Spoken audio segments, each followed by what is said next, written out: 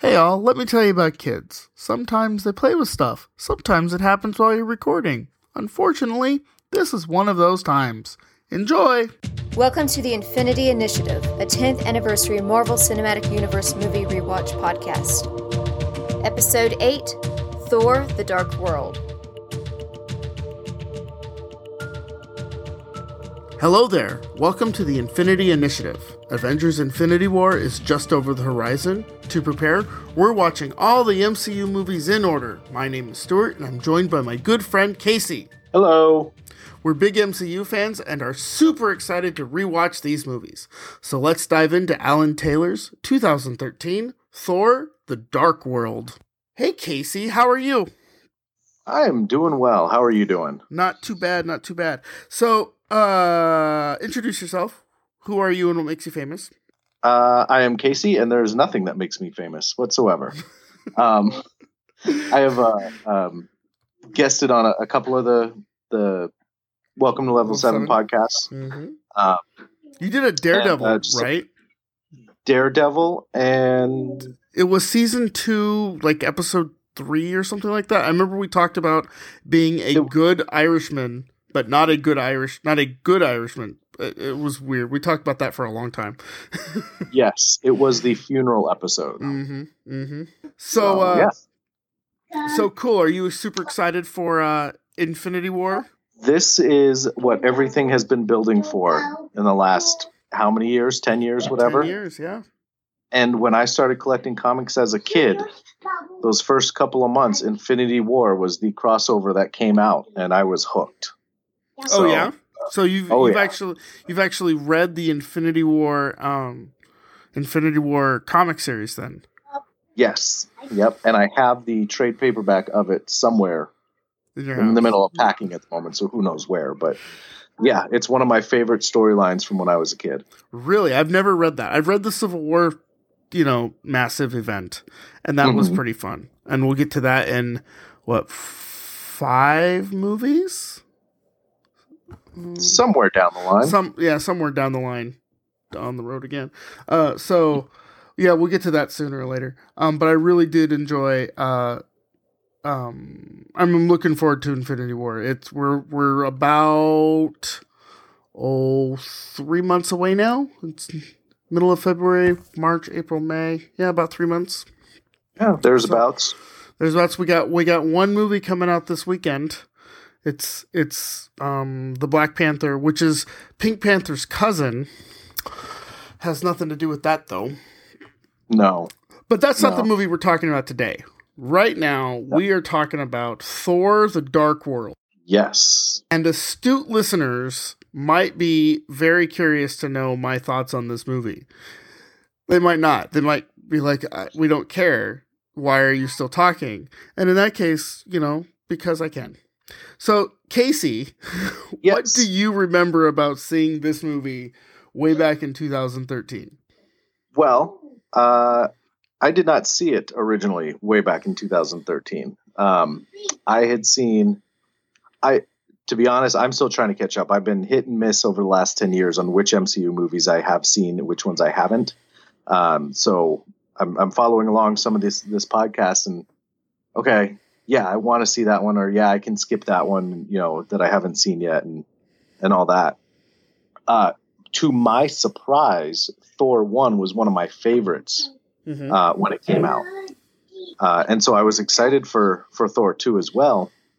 And it had a lot of things that I liked from Thor 1 carried over, but it was also so very different. Mm-hmm. And knowing now, looking back and reading some stuff and seeing what was going on behind the scenes that I didn't know then, it kind of explained some of that. But it was, and I think I tell people that I liked it when I first saw it, and they're like, "Really? You liked Thor 2?" And I was like, "Yeah, no, I honestly did." And I still liked it when I rewatched it for this. Didn't quite like it as much as I remember liking it the first time I watched it. So I am literally the opposite, 180 degrees. We saw it in a very rundown theater, not rundown, but it's a second run theater. It wasn't, it didn't have the Dolby 7.1 surround sound. It wasn't a whatever. It was very small theater, very old theater. Like, it had one big speaker right behind the screen. Thankfully, we couldn't hear Godzilla in the background, which is another story. We went and saw Gone with the Wind way back, 20 years ago now or something like that. And on the back side of the theater, so the screen on the back side was Godzilla. And so you'd hear, "Frankly, my dear." It was pretty sad.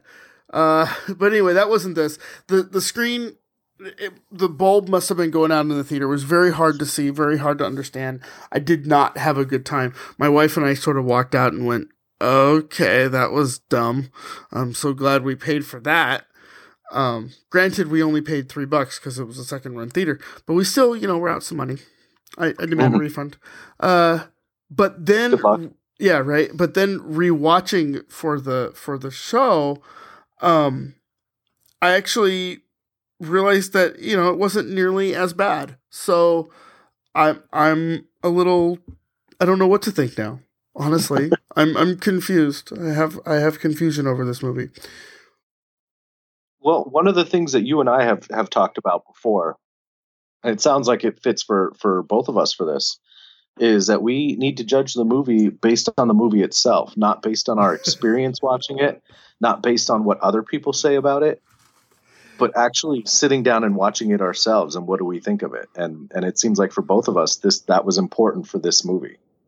Well, it was also important in time. It's like something about eating meat when you're a child or vegetables when you're a child and not liking them then. And then, when you become an adult, you do something. I'm not the pastor here. So, I'm not the Bible scholar. But that's something in the Bible. That's for sure. Ben would know. Yes. Yes. But, the point of it being that times change, you get to see a little bit of hindsight being 2020. So it changes your opinion on things. What did you like now? What did I like now? What are your thoughts on this now? Maybe not what did you like, but what are your thoughts? The second go around, the rewatching. Mm-hmm. I liked some of the things I liked is I really love the relationship between Odin and his wife. Mm-hmm. And I saw that the first time through, but it didn't really resonate. And you didn't get as much of a sense of that, I don't think, during the first one, but there really was it almost seemed like a friendship in addition to the relationship, mm-hmm. and genuine caring among them, and that was really neat. And it's a small thing in the sense of things. The fight scenes were I think really well done and really neat to see. Love that. And there's the IT crowd cameo that gets me every time. Seabass. I'll just stay here and say Seabass all by myself. Yeah, I didn't catch that first. Certainly I didn't catch that the first time around. Maybe I did, but I don't remember doing it. I think I've seen the IT crowd since I've seen this. Maybe. I don't know for sure. But yeah, the second time around, I definitely caught that and definitely liked that. Of course, it takes place in London, so it's funny to see that. Yeah. And I didn't catch it the first time actually either. Hope, my wife, pointed it out because his accent wasn't nearly as pronounced. His accent in IT crowd is very, very pronounced. Yes. Not so much in other things. But then, of course, his accent, the IT crowd is, I think it's on the BBC.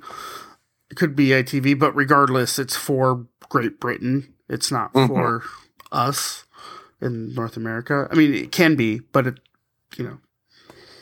they're a lot more tuned to those things. I'm going to edit all that out. Yeah, so I really liked Natalie Portman. I mean, she wasn't in the Avengers, and that gets brought up, and so I thought that was pretty interesting. I really liked the idea that looking back on it and being able to watch it with a little bit of context, I can understand what's happening and what sort of they're setting up, right? It definitely feels like a number 2 movie, and we talked about this in the Iron Man 2 episode, and then we followed that up in the Iron Man 3 episode, where this definitely feels like a number 2 movie. It ends on kind of a downer. It's got kind of that Empire Strikes Back vibe. You've seen that one, right? Yes, and it's funny you bring that up, because one of the things I was reading, I don't remember if it was Kevin, how do you say his name? Feige. I don't know if it was him or somebody alongside him, but he said that was a very conscious thing, and on the Phase 2 movies, was to give it that Empire Strikes Back feel, including to the point of somebody in every movie losing their arm. Which happens in this movie. Yeah, twice if you count Illusions. Right. And so one of the things I asked the group is or Samantha, it might have been just Samantha, is, why I didn't realize Thor was an Anakin, was a Skywalker.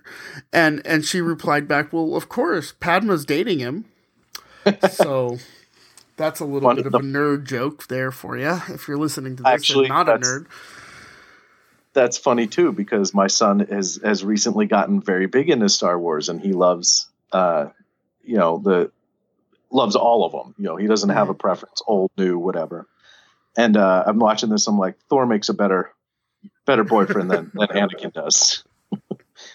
He didn't agree as much, but well, yeah. He also makes a great dad. So yeah, because he's Kirk's dad. There's your Star Trek mention. We're about 10 minutes in, so keep tabs on it. This had our first Agents of S.H.I.E.L.D. crossover. It was It had it was the first time that they did it. It was a big thing. Coming to Agents of S.H.I.E.L.D., you're gonna make sure you go to the movie, and then it'll definitely tie in, and not really tie in at all to the TV show. It was like the first 3 minutes or something like that. They were fixing all the stuff in London, and then they found a staff of Asgard, and then they went and talked to the guy from everything. From everything, but specifically I'm thinking of Ghostbusters 2. Everything you're doing is wrong. So yeah, that's a pretty it's a pretty fun thing. So what do you think it adds to the greater MCU? This might be a place where we can talk about Infinity Stones or, stuff like that. Okay. That was one of the hardest things that watching it the second go around that I actually had going through is where does it fit? What is it doing? What is it accomplishing? I don't know if this counts as a spoiler, but the only thing I came up with is it kind of explains and sets up where Loki is going forward, to a future movie, I'll say. From what I've heard, I haven't seen the future movie yet. Okay. But from what I understand, it puts him where he's supposed to be for that movie. And it's, with the darker tone, I have to wonder as I'm watching through this, kind of what were they going for? What was the direction? What was the purpose behind it? And I didn't come up with a good answer, to be honest. Well, I think so you haven't seen the second movie or the third movie. Ragnarok Correct. Is what we're talking about. You haven't seen Ragnarok yet. And definitely I think it adds to that Empire Strike Backness, that episode 2-ness of it, that middle chapter of it, where it kind of leads, the middle part of a trilogy. It leads you on a down note. It propels the characters to a place where they're going to have to change. You know, it puts Thor in a position at the end of this movie where he has to really make a decision. Is he going to become the king of Asgard, or is he just going to be kind of a party boy? And he does make the decision, obviously. You know, spoilers for Ragnarok. I don't want to get too much into it because of my co-host, but you know, the idea is that you have seen them. So, but yeah, he does make that decision. And you know, even the smaller characters like Heimdall has a little bit of character growth through it too. Yeah. Idris Elba is pretty fantastic in everything he does, but this is also one of those. He is amazing. I'm rewatching The Wire, and oh my gosh, that man can act. I guess he's also pretty easy on the eyes. I guess, I don't know. So say the ladies. So say the ladies. They also say the same thing about Chris Hemsworth. I guess. I don't know. They don't say that about me, so. I don't say that about me either. But it gives us the Collector at the end, wherein, you know, there are 2 or 1, 5 more to go, but we also know that the Tesseract is on Asgard. And then the Ether, which is the red stuff that gets put into Natalie Portman, is with the Collector. So going into other future movies like Guardians of the Galaxy, we can sort of track that. And I'm now starting to track where those things are, so that when we get to Infinity War, we'll know, or at least I'll know. You might have to listen to the podcast to find out. I will listen to the podcast whether I know or not. There you go. Loki is Odin, which is a big deal in the end or the beginning of Ragnarok. And if you know about it, you know about it. And if you don't, you don't. We get Lady Sif. She comes back a couple of times for Agents of S.H.I.E.L.D. She doesn't come back in Ragnarok, I don't think. But she's still a fun character to have. And I liked that she was a good Asgardian for Agents of S.H.I.E.L.D. Let's see, what else does it add to us? That's about it. I mean, the relationship between Thor and Jane is a weird sort of, I think, a dangling plot thread that hasn't been necessarily picked up on. You know, she doesn't show up in Ultron, and that's pretty problematic. You would think that she could show up in Ultron, or should, but she doesn't. So at least at that party where they're all sort of sitting there going, "We're girlfriends, man," and they're not there. So yeah. Well, I think what it does too is it definitely. You kind of said this a little bit, but it develops the relationships between people in the Thor universe, you know, between not only Jane but the other humans, between Thor and Odin, and Thor and Loki has, you know, maybe one of the biggest growths in relationship there. You know, you see a setup for a possible relationship if something happens to Jane between Sif and Thor. Heimdall's also always awesome. You know, it definitely developed those relationships more. Like, I agree with how you said it. It definitely feels like a part 2. It doesn't feel like an end, and it's definitely not a beginning. So right, and that's not something I glommed onto the first time I saw it, and this might be a downfall of the show, of the movie, that it's not a gleaming. You don't necessarily realize it's a part 2 when the first time you watch it. And when the first time I watched it back in the theater days, we didn't know that Ragnarok and, you know, Infinity War was coming out. We were still sort of, what's going on? What's the sort of end game of this? All of those things, right? Now we sort of can look at it with a little bit of hindsight. I would imagine much the same way that, you know, people felt with Empire Strikes Back when they first saw it. Do you have anything else for this movie? The only other thing, it's not in its relationship to the MCU, Mm-hmm. But where I really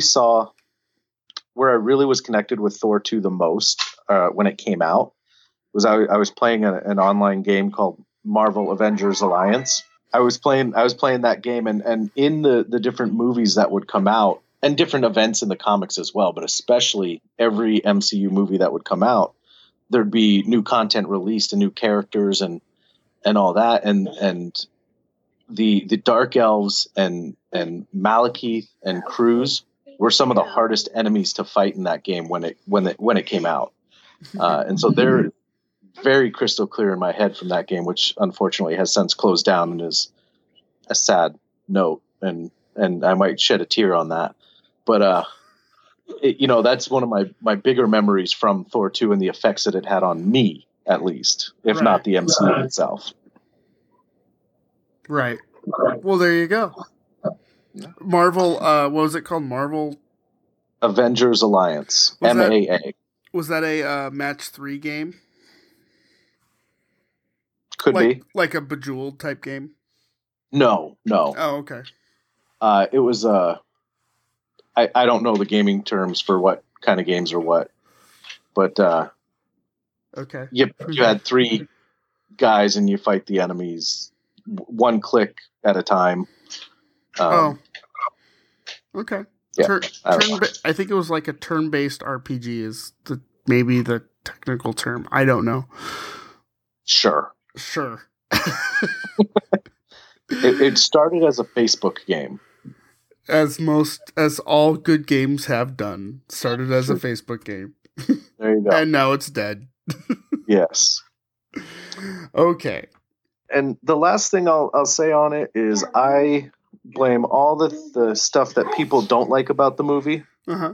Everything that quote unquote didn't go right or was a misstep or whatever. I think all that could have been solved just by having Kenneth Branagh back as the director. Well, yeah. And I don't know the ins and outs of that. But I agree. The only rumor I was able to find, I tried to look up, is I guess Marvel had a set release date for this movie, and he didn't want to work within those time constraints. Whether that's true or not, I don't know. But well, Marvel. We had this with Joss Whedon right at the end of Ultron, where Ultron was very challenging for Mr. Whedon because it was very confined. Feige had very set points plotted out, and Joss wanted to go off and do something else, as Joss is wanting to do. And so, the same thing with the Edgar Wright from Ant-Man. He wanted to go off and do a little bit of a different thing. So it is interesting that Kenneth Branagh was involved in something similar to that. But, who at the end of the day, who's winning? Kevin Feige's surely not losing, so. That's for sure. And to be honest, Murder on the Orient Express is a great movie, and Kenneth Branagh should be applauded for that too. So, in fact, everything Kenneth Branagh has touched is a great movie, including the first Thor. Okay. I've actually heard the opposite about Murder on the Orient Express, so I'm interested to see it myself and to decide. We liked it. I thought it was good, but awesome. I don't know the story very well. Yeah. And to be fair, I kind of guessed it, but that doesn't mean it was bad. No. So it looked fantastic. Yeah, it's gorgeous, like everything he touches. Yeah. Well, so this week on the Kenneth Branagh podcast, right? Thank you for rewatching Thor: The Dark World with us. I hope you enjoyed it. If you would like to share your thoughts with us, head on over to welcometolevel7.com/feedback, where you can find a great many ways to keep the conversation going. Welcome to the Infinity Initiative is a member of the Noodle Mix Network. Find more of our award-winning podcasts to help you think, laugh, and succeed at noodle.mx. Once again, thank you for listening. Next episode, Captain America, The Winter Soldier. My Stewart impression. Winter Soldier's the best movie ever. What?